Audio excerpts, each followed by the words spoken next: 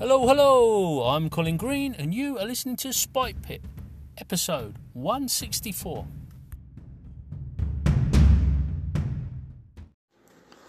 Hey Colin, listening to your latest. Great stuff. Trying to get caught up on your stuff actually, and I probably should have started with the player one, it looks like, but I'm really enjoying it. Something you were talking about made me think. It seems like with old school games, there's a lot less rules, arguments, or even anybody raising a question. I think it's because there's just an assumption that every GM, at least this is how I feel, I think my players feel this way, but there's an assumption that every GM has made old school D&D their own. They've all got some kind of house rule or some way they do it. And, maybe it's a big enough change where, they're given heads ups about it to where they know what to expect. But, like, if I'm just playing at someone's table, I'm just going with the flow, and I'm assuming that it's not going to be exactly by the book. I mean, I run first edition, for God's sake, so no one runs that exactly by the books. Pulling a Jackson on you. But the flip side of that is with more modern D&D, with Pathfinder, with 4th edition, 3rd edition, with 5th edition, there's an assumption almost that every GM is going to be playing exactly by the book, like that there's no house rules. And I don't know, I think part of that's because the rules have been cleaned up, and they're easier to understand, maybe, as part of it. There's not as much mystery. Some of the books will have the magic items and things like that right in the book for the players. I mean, you go back to the old DM. In first edition, you don't even have your 2 hit tables in the player's handbook. I don't know. I'm rambling. Good stuff. See ya. Thanks for calling in, Froth. Couple of things stand out from that call in to me. One is this idea of going with a flow, which ties in with my thoughts on a previous episode about how I like to have faith in the GM, place a bit of faith in the GM and let them run the game they want to run. Secondly, this idea of homebrew and house rules, I'd be kind of intrigued as to where this came in. As a kid, I don't really remember talking about homebrew and house rules in them terms. I think we just probably tried to play the game by the rules and ended up maybe just getting things a little bit wrong, some misinterpretation, and we would just say, oh, well, this is how we play it. It just it wasn't discussed. I guess we were too young. But nowadays, I'm intrigued by the whole concept of homebrews and house rules. I mean, RPGs quite often get compared to board games, and that's an area of gaming where you certainly see a lot less in the way of house rules. Probably because, by and large, they're a little bit more straightforward. But I don't really know, so I think that's an interesting question that Froth brings to my mind. And then the other one is, what happened with the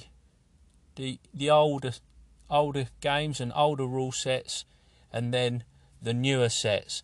What happened to make players change their thinking?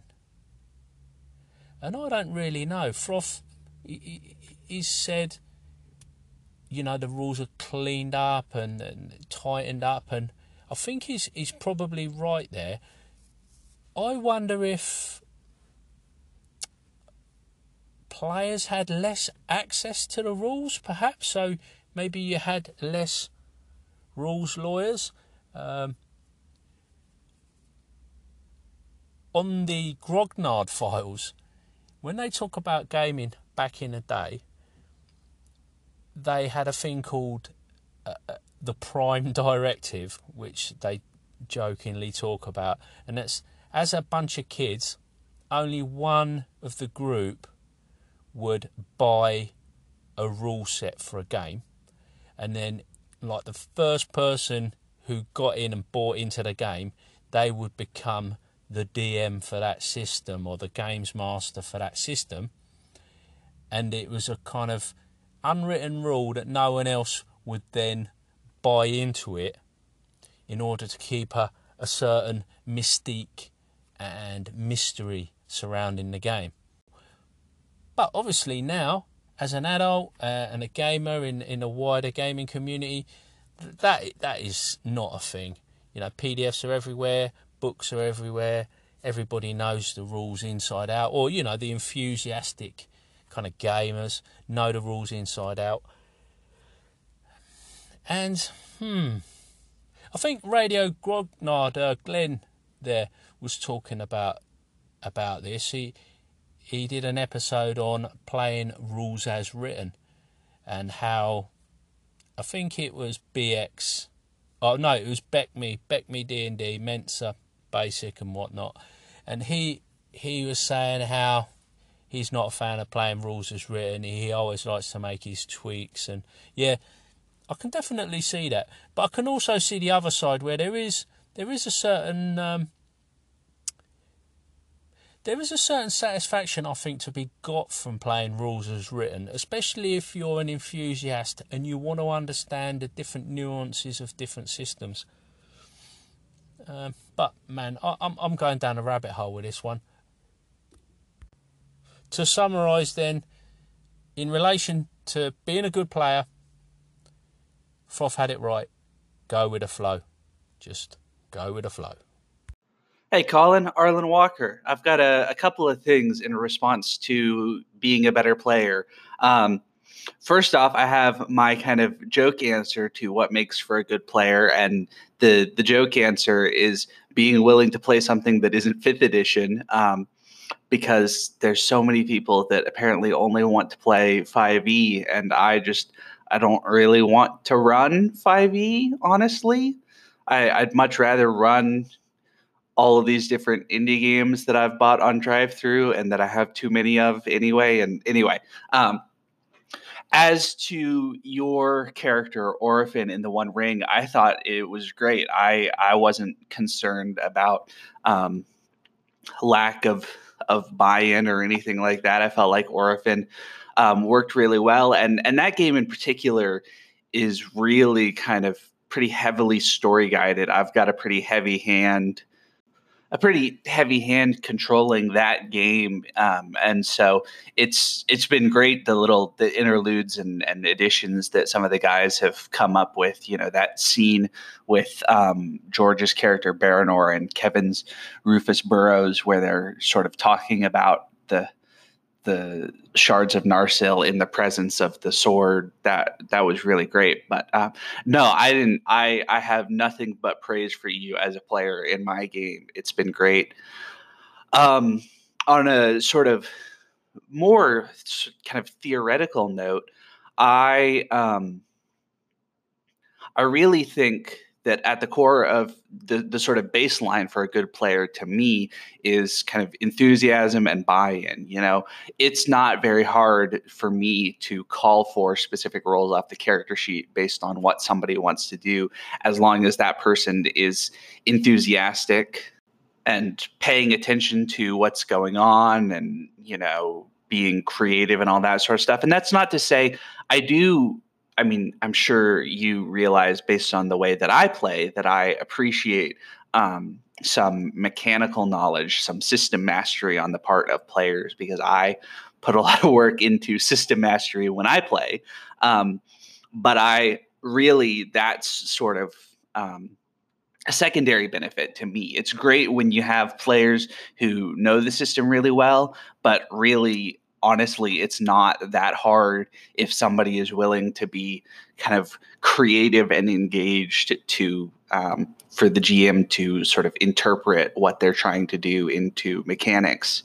I think maybe that's just me with the sort of OSR ruling spirit going on. I don't know, but to me, that's what I really look for. So for me, it's about enthusiasm. It's about creativity.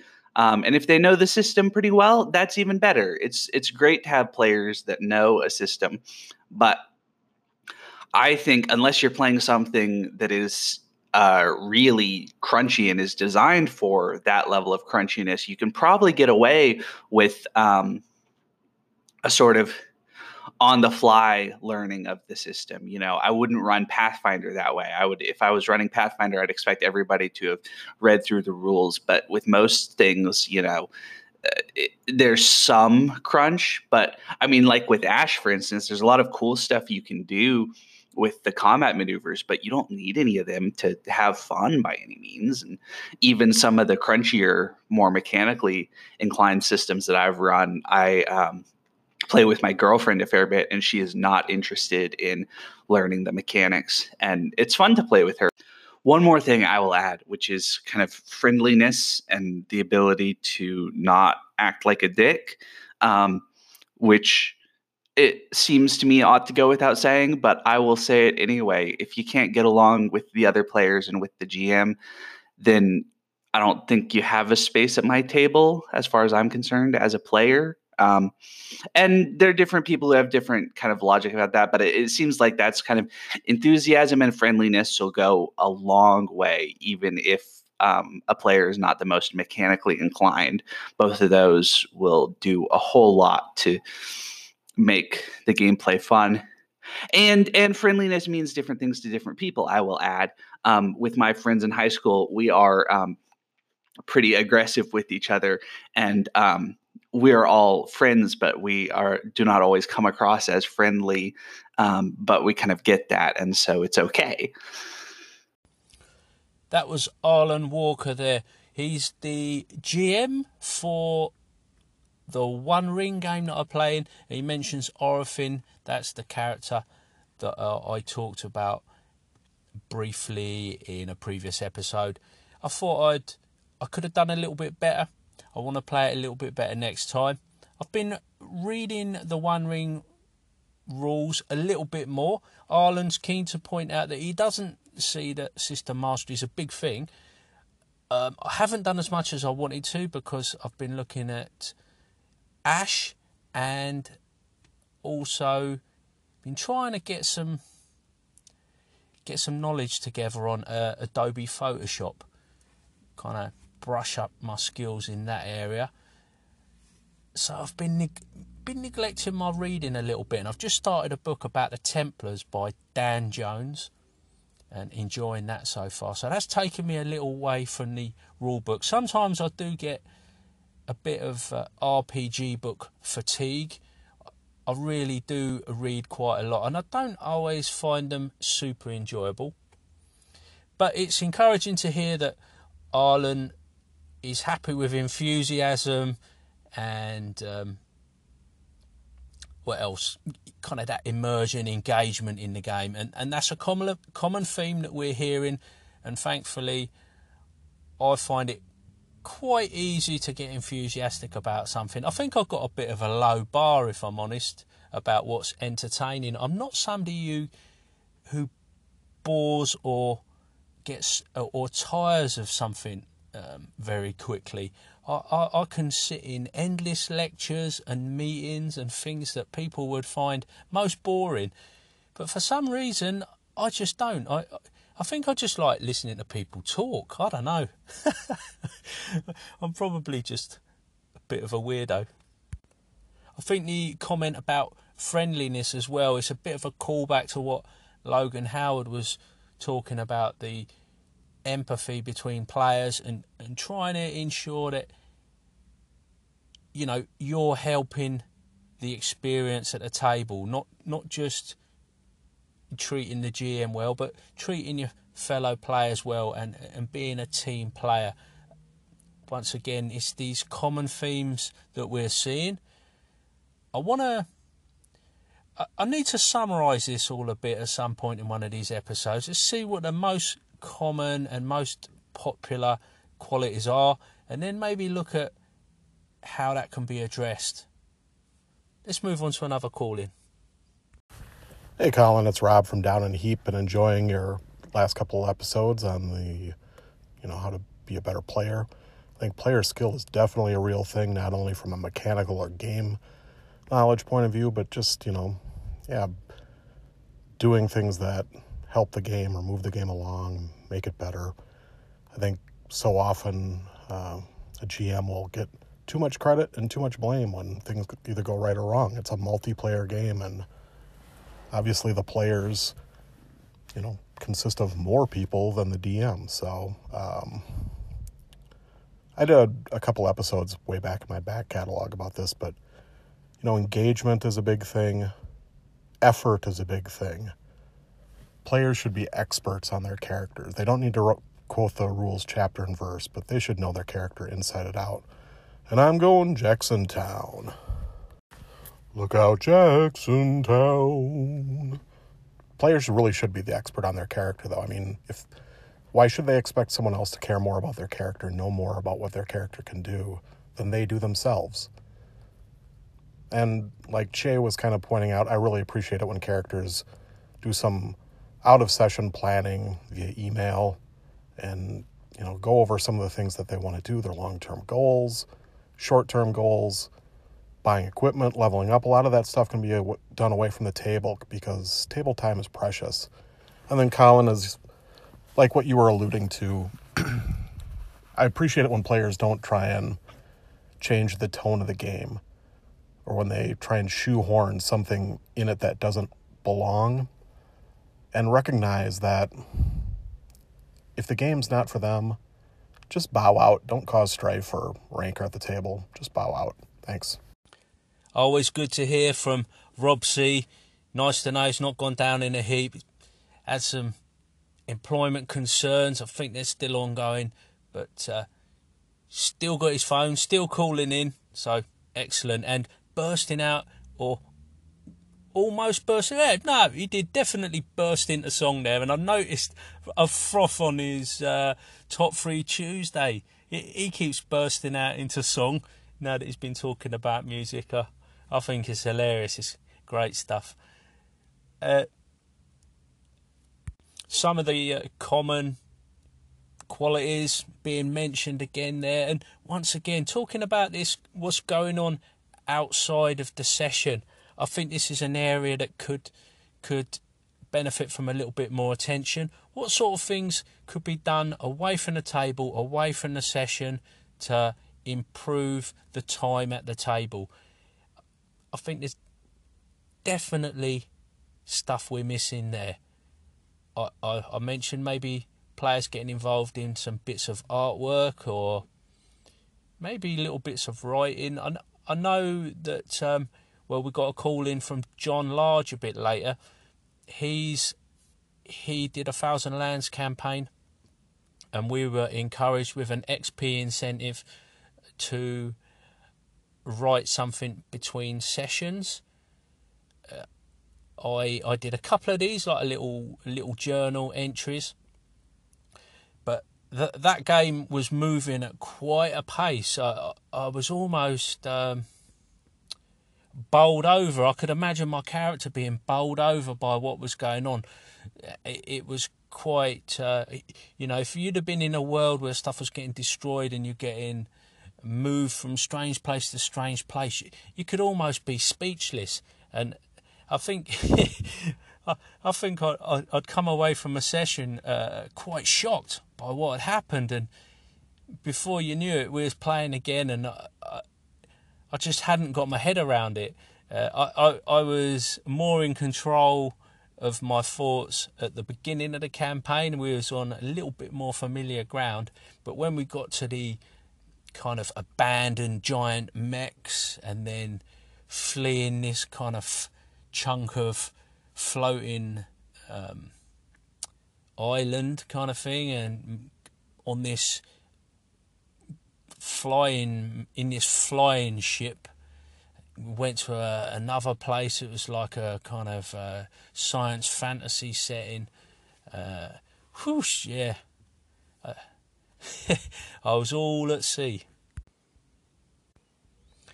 But once again, having said all that, I could have sat down, thought about it a little bit more. If I'd have been the GM, I would have sat down there and got my head around it, because I would have felt I had to, for the sake of the players and running my next session. But as a player, you just you get to goof off a little bit. So there's an area I could be a better player. Maybe that's this, I forget what Rob was saying. Now it's kind of effort, like putting in that little bit of extra effort, I believe. And now here he is, the man himself, the fella that got my head spinning and all at 6s and 7s. It's John Large from the Red Dice Diaries. Hi Colin, it's John from Red Dice Diaries. I think it's a great topic you're covering, and I agree it's a very not discussed as much as it should do topic, that of better players and the qualities you look for in a good player. Now, one which I am adamant about and which I really love to say, I mean, hell, if you catch me a couple of drinks in at a games convention, I will stand up and testify about it, is players who are taking responsibility for making their own fun. There's a common misconception that if a player is not having fun in a game, that's all on the GM. And while the GM can do a lot, if a player just sits around and doesn't do much, they're not going to have fun. What you want are players who will get out there, they will look for plot, they will get involved in stuff they're doing themselves, and they will just generally make their own fun. I wholeheartedly agree with you there, John, and probably if I was a few drinks in at a con, I'd be up there with you, backing you up. But, yeah, I can't add anything to it, just words of wisdom there. And, yeah, I've met the players that could do with listening to that advice. Make your own fun. And if you're not able to totally make it, at least contribute a bit. Don't just sit there like a wet lettuce. Couple of call-ins now from my last episode where I talked about the Gardens of Yin. Had a good response, thankfully. And let's hear what the folks have got to say. Hi Colin, really enjoyed your Gardens of Yin episode. Sounded like such an interesting setting. Annoyingly, it seems to do what I was trying to achieve with my Southern Reach setting, so I'm probably going to pick that up just to see how it's laid out. Sounds like a great read anyway, but the idea of doing a point crawl as opposed to a hex crawl, that'd be interesting to look into. Also, the whole concept of drawing like a door on a wall and that entering into a garden. I recently did a Troika unwrapping, and I mentioned how the cover reminded me of some of my old Rupert annuals from the 70s, and that whole kind of finding secret gardens and stuff sounded very Rupert the Bear to me, reminded me a lot of that stuff. Anyway, great episode, take care. Wow, a Rupert the Bear reference. Spencer there, clearly a fan of the old white bear with the funky yellow trousers, and I believe he had a red jumper, if I'm not mistaken. And it's funny you mention Rupert the Bear. I always think of the guy who does a lot, the artist who does quite a bit for the Hydra Cooperative, Luca Rayek.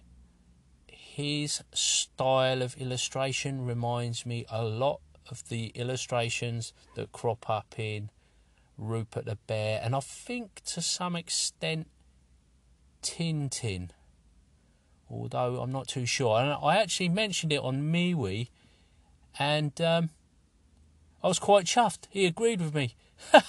He thought it was a good call. So, yeah. If you're not listening to Spencer, you are missing out. His podcast is called Keep Off the Borderlands. Quite a witty little play on D&D history there. And yeah, I've said it before, and as I always say, I'll say it again. Free for all, very funny. His last episode had me cracking up. I think I don't know if it's a Monty. I don't know if there's a bit of a Monty Python thing going on there, or what. I'd be very surprised if he doesn't like Monty Python. Perhaps he'll let us know. I'm always a little bit wary about doing reviews. I'm glad I've had a good response on the Gardens of Yin. It appealed to me. The idea of the point crawler appealed to me because I'm not always convinced that hex crawls are the best thing for me to run. I like the flexibility of the point crawl, and I think if I was going to sit down and write something for an RPG today, I think a point crawl might be what I would go for. I quite like the idea of creating loosely related sites and encounters, and have that flexibility to sort of stretch the space between them, if that makes sense, or maybe not be too certain about how they're linked, because I'm never that comfortable when faced with a hex crawl about putting things on the map.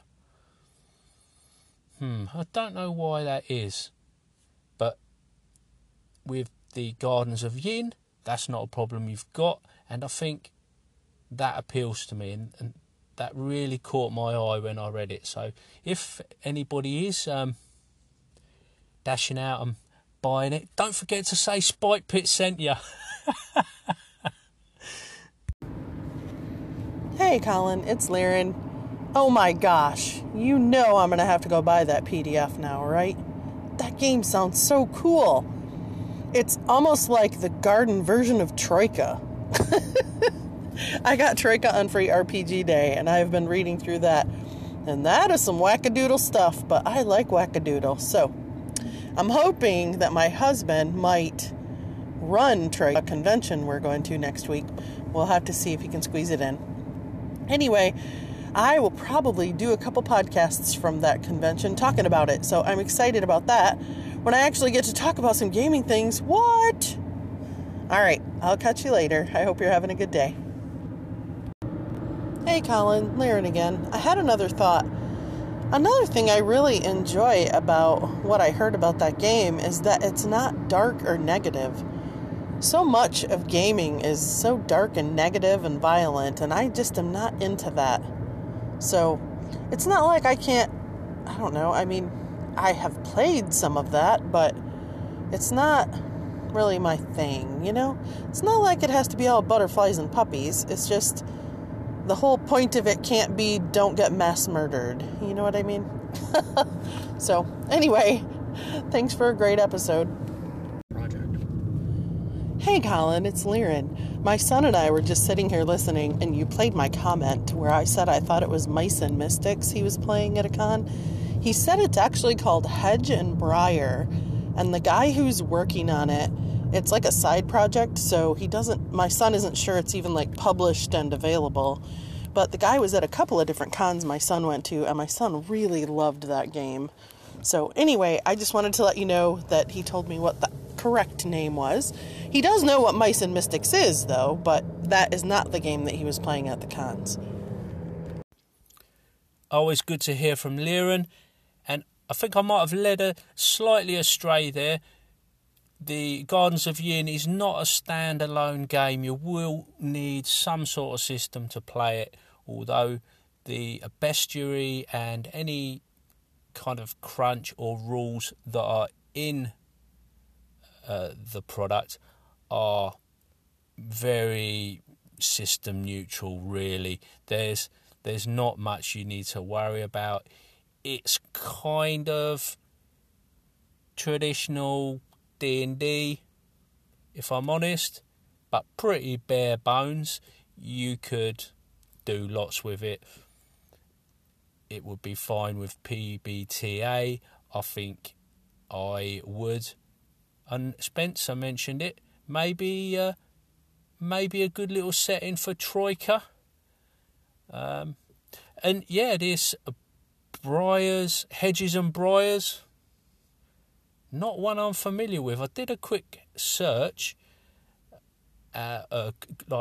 just typed it into Google, didn't bring anything up, but I'm wondering that if your son was playing at a convention, it might have been some play testing going on, and this may be either a homebrew or a game that's not been released. So, but it's good that you had fun with that. And yeah, Mice and Mystics is a good little family game, but you couldn't really call it an RPG. I actually have got plans on doing something with that, because I picked up Tail Feathers, which is like the third, was it the fourth?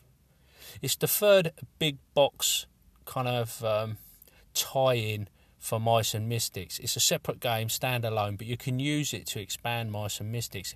It's got a bunch of figures in. It's like a skirmish game where you are using like birds from opposing factions. You kind of got the bad guys and the mice and the good guys.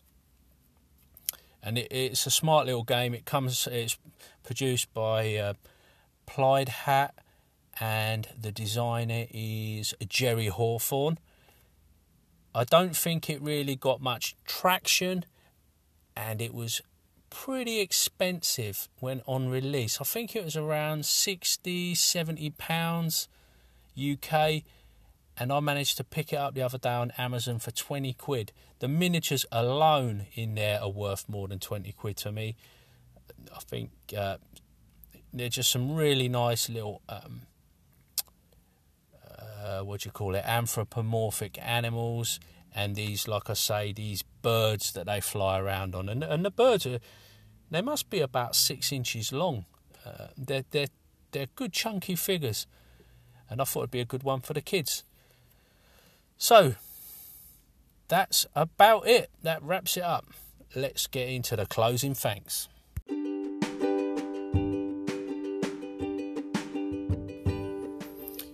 Thanks then to everybody who called in. Great set of call-ins there. Really comprehensive discussion. And it seems that people have got things to say about player skill. I need to, like I say, consider some of these thoughts and start thinking about how I can actually improve. I've talked about a few things now. I'm going to give that some more thought and put that into a future episode, I reckon. And if anybody's got any suggestions, you know what to do. Like these good folks, call in, tell us your thoughts. What practical steps can we take to be better players? I also remembered, having listened back to the episode, that Rob mentioned he spoke about player skill down in a heap previously. So I urge you, if you haven't heard those earlier episodes of Down in a Heap, go back, get a listen to them. I've heard them, but I don't remember what he said, so I'm gonna do that myself. The other thing was, I thought, just in response to Liran as well, the other system that I might run Gardens of Yin would be Black Hack. So I might actually do that as well. But once again, thanks to everyone. I really appreciate it. You know I do. You kind of, without the call-ins, I would struggle to put something out there, because it's the call-ins that feed my inspiration, feed my enthusiasm. Also, a big thanks to my other supporters, the Pit Crew over on Spike Pit Patreon, keeping me going and growing with their generosity and support. Last but not least, I want to say a big thanks to you, the listener. It's Friday here in the UK. It's the weekend. It's chill out time. If you're listening to this, you've got a weekend coming up. Have a good one. Take care. I'll catch you later.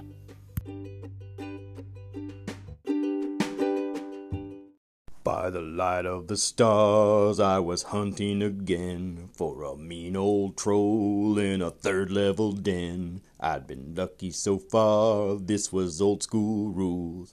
I should have been cautious, should have used my tools. The path was leafy and the way was dim. The DM cracked a smile, but I ignored him. And then I fell into a spike pit.